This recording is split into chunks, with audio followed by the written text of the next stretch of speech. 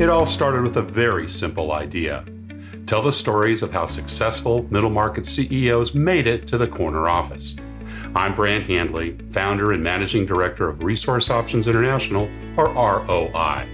We're the USA's premier executive search firm focused exclusively on empowering middle market companies to attract, hire, and retain A players while transforming top executives' careers and lives. ROI's Into the Corner office is dedicated to discovering how middle market CEOs advance their career, and we're making these remarkable and sometimes quite unbelievable stories available to you for the very first time.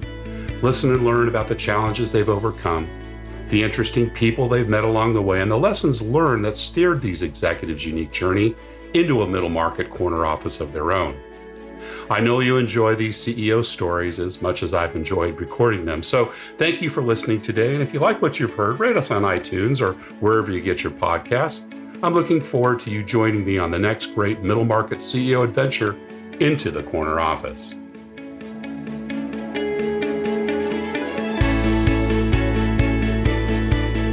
Today, my guest is Steve Schiffman, President and CEO of Michelman, a large, privately held global technology and manufacturing company. Headquartered in Cincinnati, Ohio, and employing approximately 500 associates, Michelman has sales and administrative offices, technology centers, and manufacturing operations in the U.S., Belgium, Luxembourg, Singapore, China, India, and Japan. Steve has had a diverse career both before and at Michelman. His experiences range from sales and sales management to finance, where he served as the company's CFO, to leadership of one of the company's business units, ultimately culminating in his appointment as the CEO in 2003. Steve and his wife Julie reside in Cincinnati, Ohio, and have 4 adult sons. Along with his business and community commitments, Steve is an avid cyclist, skier, hiker, and runner. Steve Schiffman, welcome into the corner office. Thank you for having me. Now, great to have you here today. And we are going into, I can't remember, is it month 4 or month 5 of the pandemic? All the months seem to be rolling together here now, but I know you're based in Cincinnati, but up at your home in Colorado. Let's just kind of kick it off and, tell me how you're holding up. How are things going at home? How is your team doing at Michelman? Well, thank you for asking. It's a pleasure to be here. Things are going well. They're going well, and during our leadership development sessions at Michelman, we teach improvisation, and one of the most important improv skills is the yes and skill. and so I would say that things are going very well for us, and of course, it's impossible not to have been impacted by this epidemic and by this pandemic. And so we are fortunate in our organization that our manufacturing operations globally have stayed open, and we've been really lucky, knock on wood, to have no outbreaks. Our laboratories have been about 50-50, although we're working quickly to get our scientists back in full time because, as you know, scientists want to do science and they can't do science from home. Right. And then our professional staff, our white collar staff, is by and large working remotely today because fortunately we can. We've invested well in information technology, and people are able to continue to do their jobs. On a personal level, fine. I'm very lucky. We're lucky to live in a beautiful home, and I enjoy being quarantined with my wife. And we've had a chance, really, as a sort of a silver lining, to have more time than we normally get with our adult children and our first grandchild this summer. Oh, and so, congratulations. It's very difficult and it's tough for everybody. And as I said, everybody's been impacted. But I would say that we're holding in and just doing our very best to manage through this set of weird times. Yeah, it's incredible. Well, we'll talk a little bit about Michelman later, but are you considered an essential industry?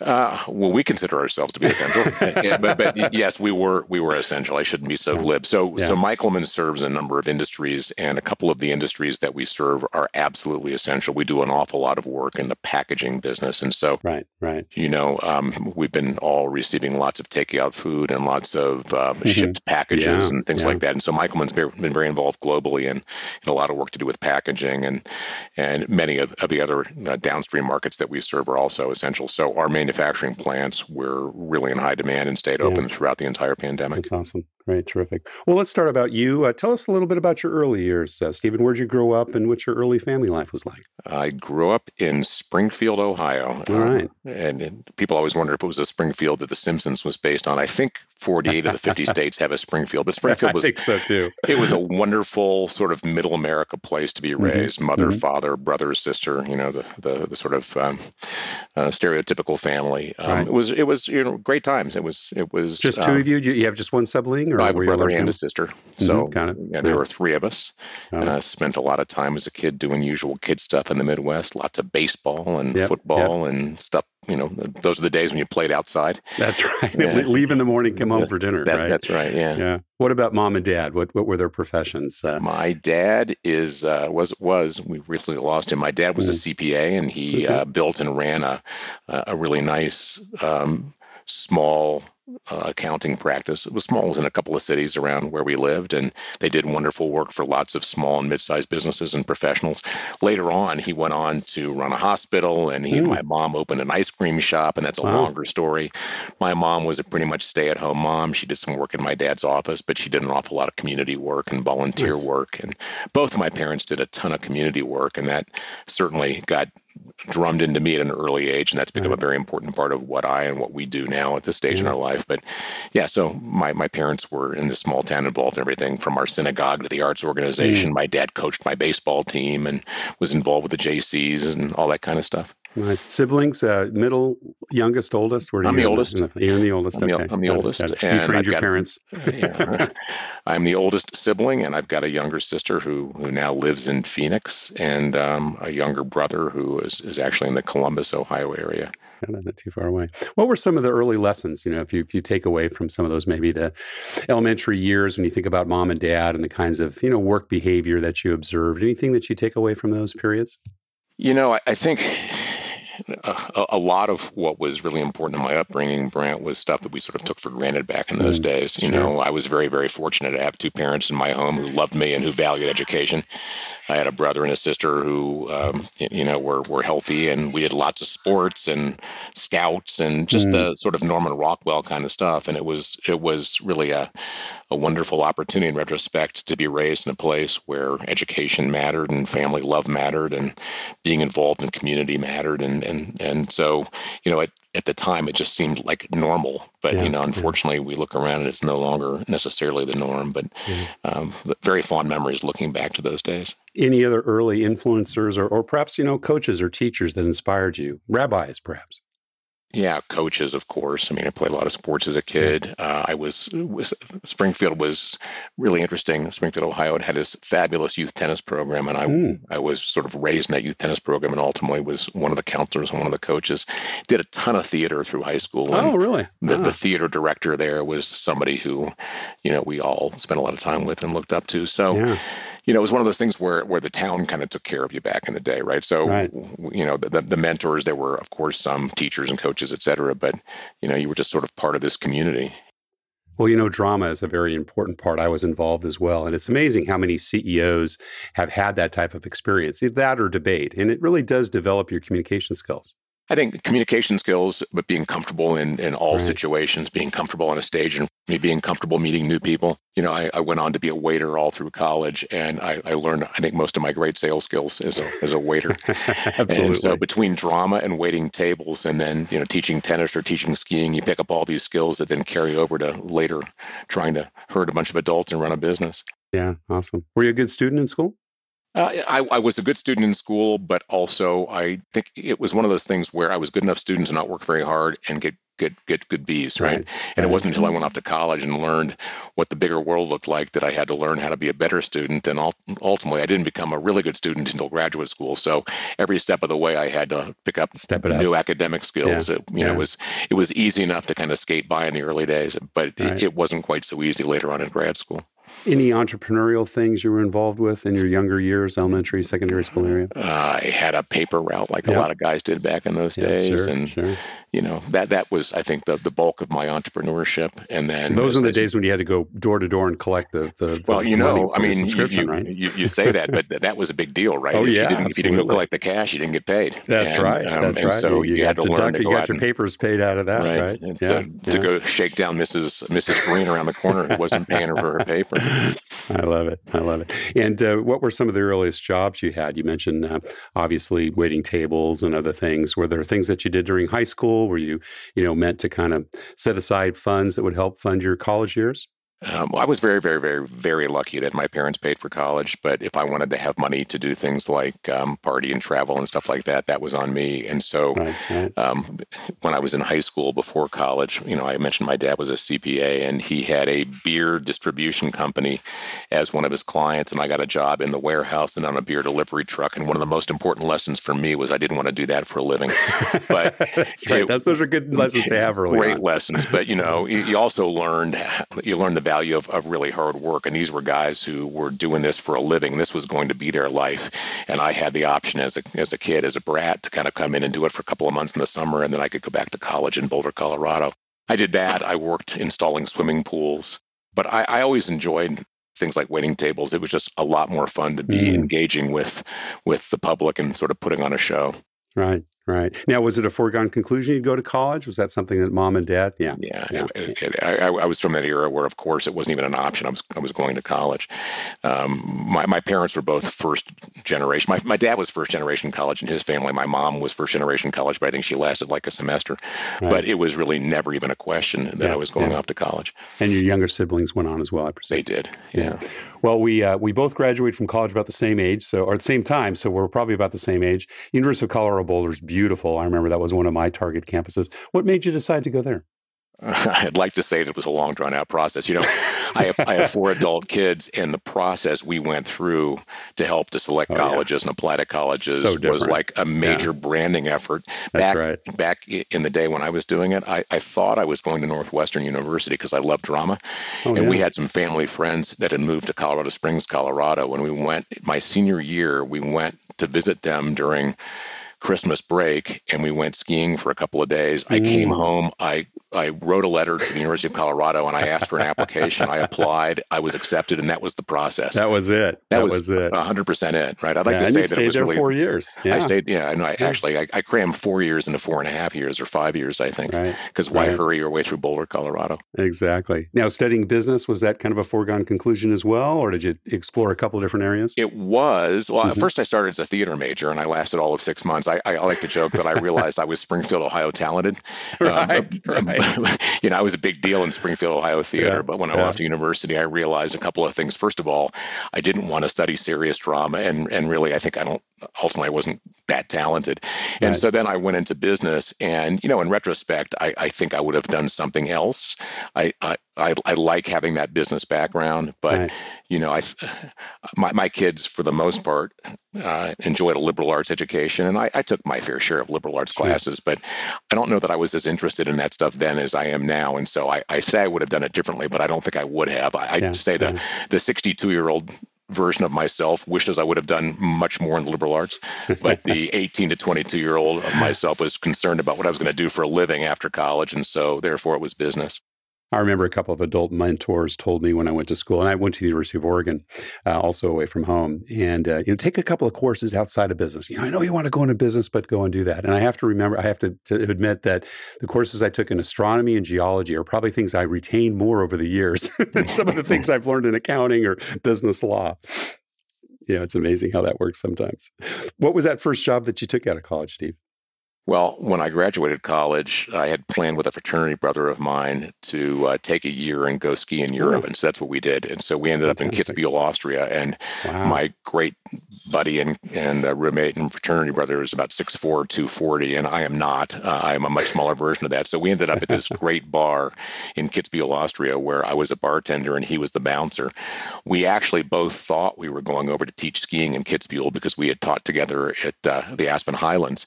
And you have to remember, these were pre-internet days. Sure. And so the communications that I was having with this ski school in Kitzbühel, Austria, was all by letter. Letters, and for some reason, they right. presumed that we both spoke German. And when we got there, of course, neither of us spoke German.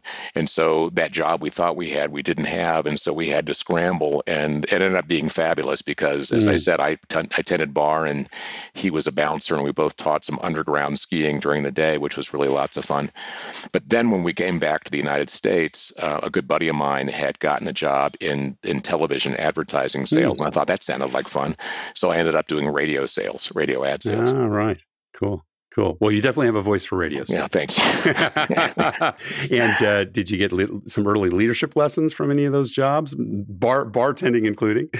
No, I got really early perseverance experience because the training that I got as a radio ad salesman for KBRQ. Now, I've got to tell you that KBRQ, the Radio Ranch, was a country radio station. As a jazz fan, I got a job at a station called KADX in Denver, Colorado, which was one of the last couple of commercial jazz stations in the country. And I was so excited when I got the job. I showed up for work on Monday, and they had changed format to country because they were purchased by somebody over the weekend. So I went from thinking I was going to be this cool jazz sales guy to selling country radio. And the training was, here's your rate card. Here's your phone list. Not even. Here's your rate card. Go out and sell something. Yellow pages. Yeah. And so it was the classic, that you've heard the joke 100 times. I made 50 calls the first day. And if 2 people hadn't asked me what I was selling, I would have made 55 calls. Right? Yeah, exactly. So it was a lot of cold calling and knocking on doors. And so I learned a ton about perseverance, but I also learned a lot about how not on board new associates, right? It was, but I was 22 and I knew nothing, and it was lots of fun. And my buddy who had sold for television, it was a little bit more glamorous. And one of the things he sold me on was that they got these great expense accounts, right? You could go entertain people. And so we didn't really have expense accounts. We had trade relationships. And so I would take people clear across town to the barbecue restaurant because who else was advertising on country radio back then? So it wasn't nearly as glamorous as I had hoped, but it was great training. And it really, I think it gave me a real taste for entrepreneurship and for what it took to go out and develop business. Sure. How long did you stay in the advertising sales business? Well, I stayed there for about a year, but then I'd always had a desire to live in New York City. And so on a lark, not really a lark, I mean, I'd planned it, but I had nothing really to go to. I packed up and moved to New York, and I used the experience I had in Denver selling to get a job selling radio advertising in New York City. And that was really exciting to go from, I'm a small town kid. I went to school in Boulder, Colorado, lived in Denver for a while, and then moved to New York. And I was selling radio advertising for a couple of years with one of the largest stations in the city, and then ended up with a company that represented stations all over the country. And it was really good fun. But again, I realized that wasn't what I wanted to do for a living. And so I did that, I think, all together for 3 or 4 years, radio advertising. Do you remember the first time you started managing people? The first time I started managing people was when my wife and I moved back to Cincinnati, Ohio. She was pregnant with our first child. We moved back to Cincinnati, where she is from. And I had this desire to be an entrepreneur, and I started a business. And so I immediately had to begin managing people. So I had been, I'd been sort of a lone wolf sales guy, and I'd been a ski instructor and waiter and all that kind of stuff. But then managing people happened when I started my own business. How hard was that for you? It was hard in that I managed based upon, I treated people like I kind of want to be treated myself, which, fast forward to today, it's really been beneficial, but it's been beneficial because I've learned how I think to surround myself with people who have great skills, great talent, great passion, et cetera. And that was a lesson I had to learn. So it was fun and it was challenging, and to make it even harder, it was in the food business. And in the food business, there's always lots of turnover, and it's a challenging business anyway. So, it was a little bit like my experience selling radio advertising time. I hopped into it without a lot of knowledge, and I had to kind of fumble my way through it, but I think it was a great way to learn. How long were you an entrepreneur in that position? Lost track of time after the years, but we had that business for 6 or 7 years before we ultimately sold it. Yeah. And then did you get into packaging soon thereafter? So I like to joke that I got into our business at Michelman the old-fashioned way. I married into the family, Ah. and I didn't marry into the business. I married into the family. I make that distinction because my wife and I were married about 7 years or so before I joined the family business. Right. And this is a third generation, so I represent third Oh. generation along with my cousins, actually, my cousins-in-law. And the business had been founded by my wife's grandfather in Okay. 1949. It was her Oh. dad and her uncle who really made a business out of it. And it was And a I'm nice assuming Michelman was the Michelman, family right? name. Yeah. Yeah. Yeah. Well, Right. Michelman is my wife's mother's family name. So I Got joke it. that I'm from a long line of sons-in-law. My father-in-law preceded me in the business, Right. and they had a really nice business. And they certainly didn't need me to have a nice business. They were successful and well regarded in the business. And I'd sort of avoided it because I didn't want to just kind of what I thought would be, follow the usual sort of stereotypical pattern, marry the girl, go to work for girl's father, and Right. did my Right. own thing for a while, which I'm really, really, really glad that I did. But then the business was growing and doing really well. My father-in-law was starting to consider backing out a little bit. He was CEO at the time, I presume. Yeah. He and my uncle-in-law were they were kind of almost Co-CEOs. co-CEOs. They Yeah. were Right. they were more brothers than brother-in-law, just a fabulous tandem. I mean, Yeah. they were two Yeah. sides of a coin, the way that they could Right. work together. Right. And I was at a time where I was ready for something new, and the business I think was growing and it was interesting, and I hopped in, right? And that was Yeah. after we'd been married for about 7 years. So I've been with Michelman for now, Almost 17 plus years. Yeah. yeah, well, What, no, more than that. I've been the more than CEO for 17 years, Ah, but I was okay, with the got it. company for a good maybe 10 before I Oh, became the gosh, CEO. gosh, yes, got it. So where did you start in the company, and what did you I do went prior back to? to my roots, man. I was Yeah, selling, and sales, and right? and I think it was the greatest way to learn the business because I Yeah, had to go out and call on customers and really learn the business from our customers' point of view, learn why we were valued as a supplier, understand customers' challenges and hmm. needs, and really spend a lot of time with our sales guys at the time who were the ones who were out on the street making it all happen. So Right. I did sales, and then I became, I like to sort of almost embarrassingly say I was the first CFO of the company, but I was an unqualified CFO. Other than the fact that I had an MBA, I wasn't really a finance guy, but Right. our finances were quite simple at the time.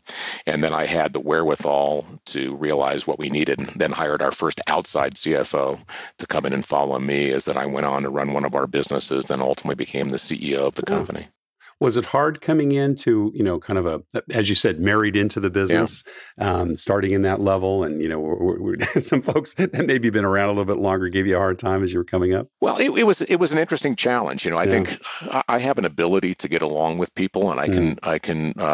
I can make friends pretty easily. And I realized that I occupied a really interesting place in the business. I Mm. was of the family, but not really, Right. because I was a son-in-law, and I was of the people, but not really because I had a foot within the family. And I had an Sure. ability, I think, to straddle both worlds and really become almost an interpreter for either side. So I know Mm. that many of the people who were not our family might have been a little wary of me first. Who's this kid coming in here? And I think it made me work twice as hard or three times Yeah. as hard Yeah. to prove myself and learn the business.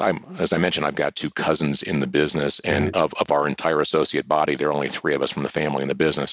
Wow. And my two cousins in the business are both brilliant guys and incredibly hardworking. And one's a former investment banker, one is a very brilliant scientist. And I mean, these guys would be successful in the business were they not family members. And we all three share in common the notion that as family members, we think it's a responsibility to actually work harder than anybody else Right. and show up more. And I know that's not always the case in family businesses, but we, that's the heritage we followed with my father-in-law Right. and uncle. They both were very hardworking, committed guys, really wonderful guys, but committed to the business. And Rick Andrew and I also feel the same way. So we feel like we didn't just show up and start barking orders because we were of the family. We really were there shoulder to shoulder and continue to be with our associates today. Yeah.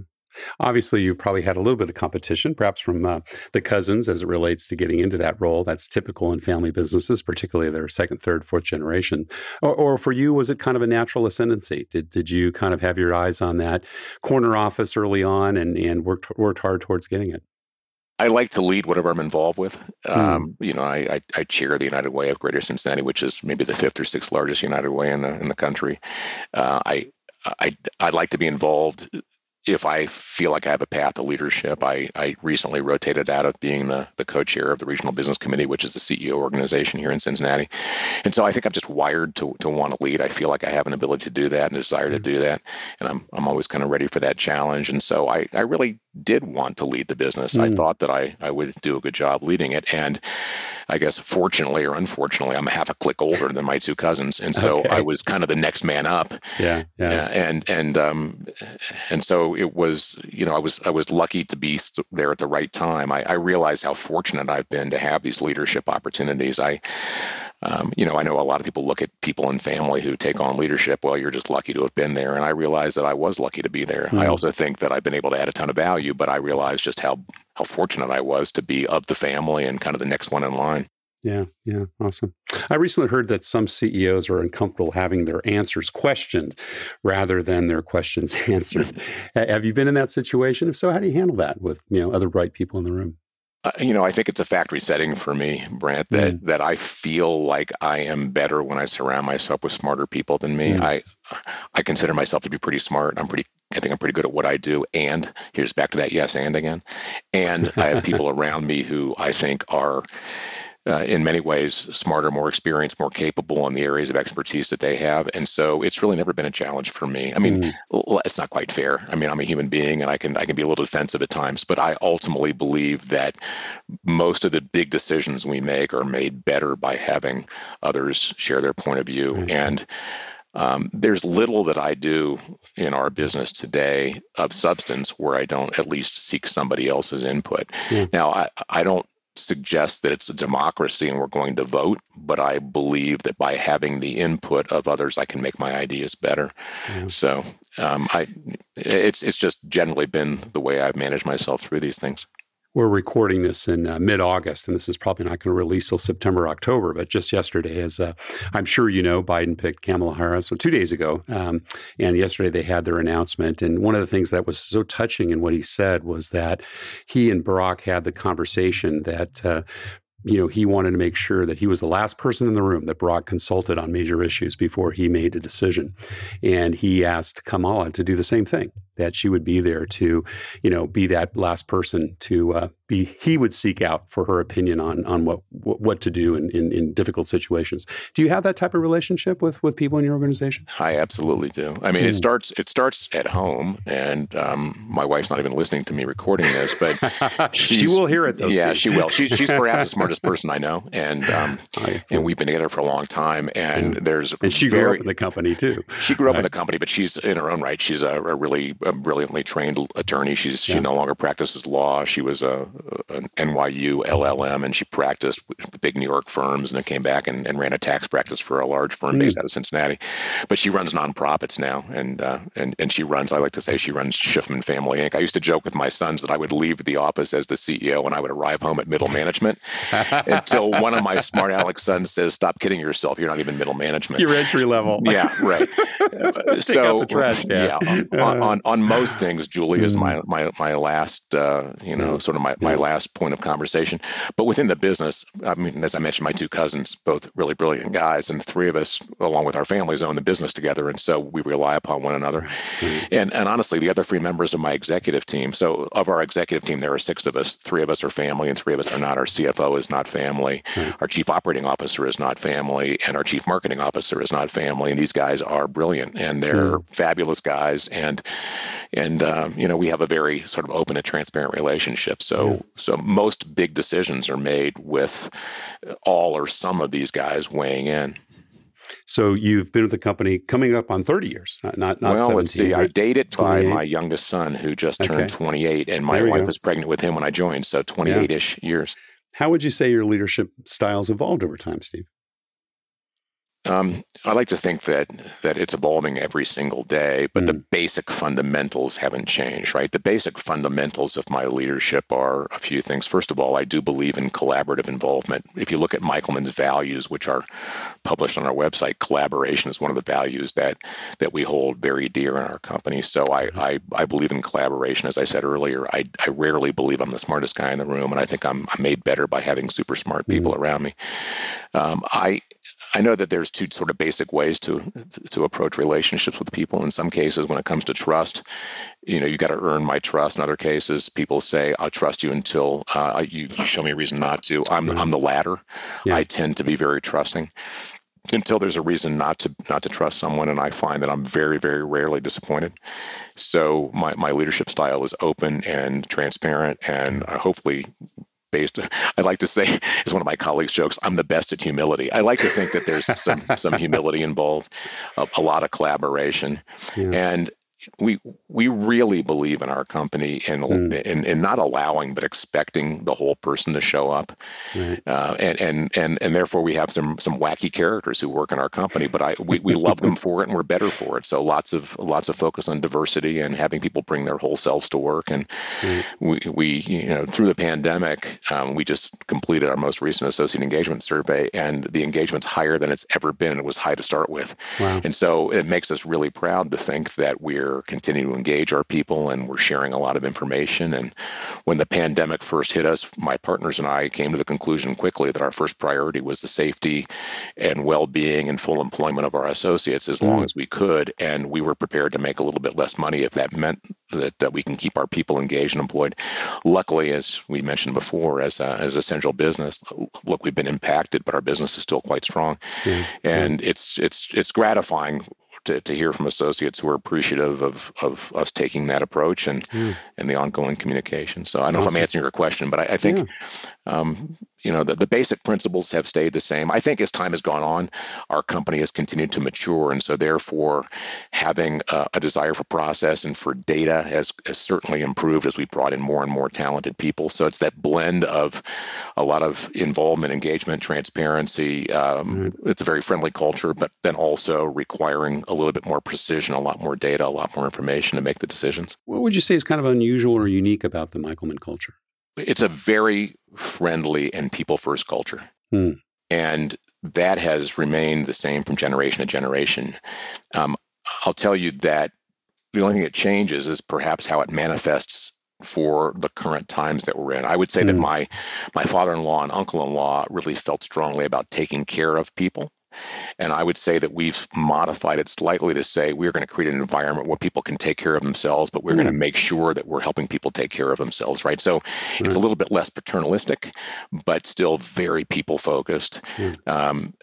We're very much a purpose-driven business and very values-based. And I like to say that if I called any one of our associates around the world at 4 a.m. and said, please talk to me about our purpose and our values, they'd get it at least 85% right coming out of a deep sleep.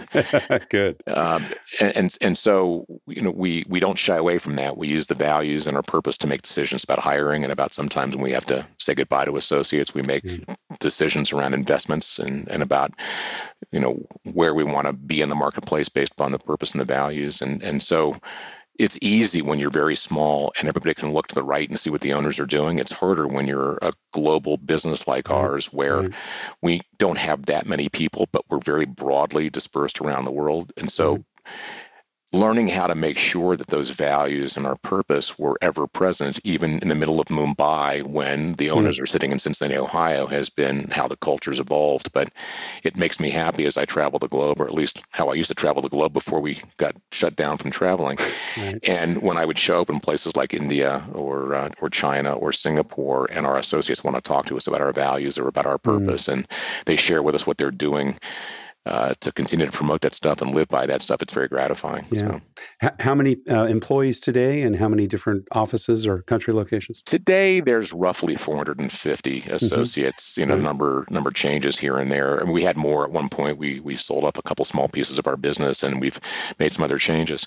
Germany, we no longer have a factory in Germany. That's no longer part of our business, for example. So roughly 450. And we're in the United States. We are in Belgium. We're in Luxembourg, we are in Singapore, we're in Shanghai, we're in Mumbai. We've got a couple of people in Tokyo, and then we've got other associates spread around the world that might work out of a home office. And those are both combination manufacturing as well as sales operations? That's manufacturing, sales, and technology. We are a technology company, so we have laboratories in Cincinnati and Luxembourg and Mumbai and Shanghai and in Singapore. Yeah, awesome. What do you look for when you're making bets on the people you invest in and hire, Steve? I'll go back to what I said before about purpose and about values. And, they're sometimes hard to measure, but, Right. a lot of emphasis I know is put on people's academic credentials. And, I had 4 kids we put through college, and it was all a big deal, right? It's very important. However, I can tell you that if I look around the world at a lot of our associates who are doing fabulous jobs for Michelman, I can't tell you where they went to college. Yeah. Right. And so It's not that what important. we've certainly learned over time is how people show up at work, right? Do they bring their whole selves? Do they align to your purpose? Do they commit to your purpose and your values? We're going through a really interesting exercise right now in the face of the pandemic, and we've got about 45 of our global associates at work on what we're calling our next normal project, and it's broken into 6 various work streams. And I only raise it to say that there's lots of things that I think are going to change in the way that we work going forward. But what won't change, I don't believe, is going to be a commitment to the purpose and the culture and the values and kind of a set of expectations, right? People want more flexibility in work, so do I, but there still are expectations about how one performs in their job, right? So learning how to kind of get that right as we move into this next phase of where we're going in light of this pandemic.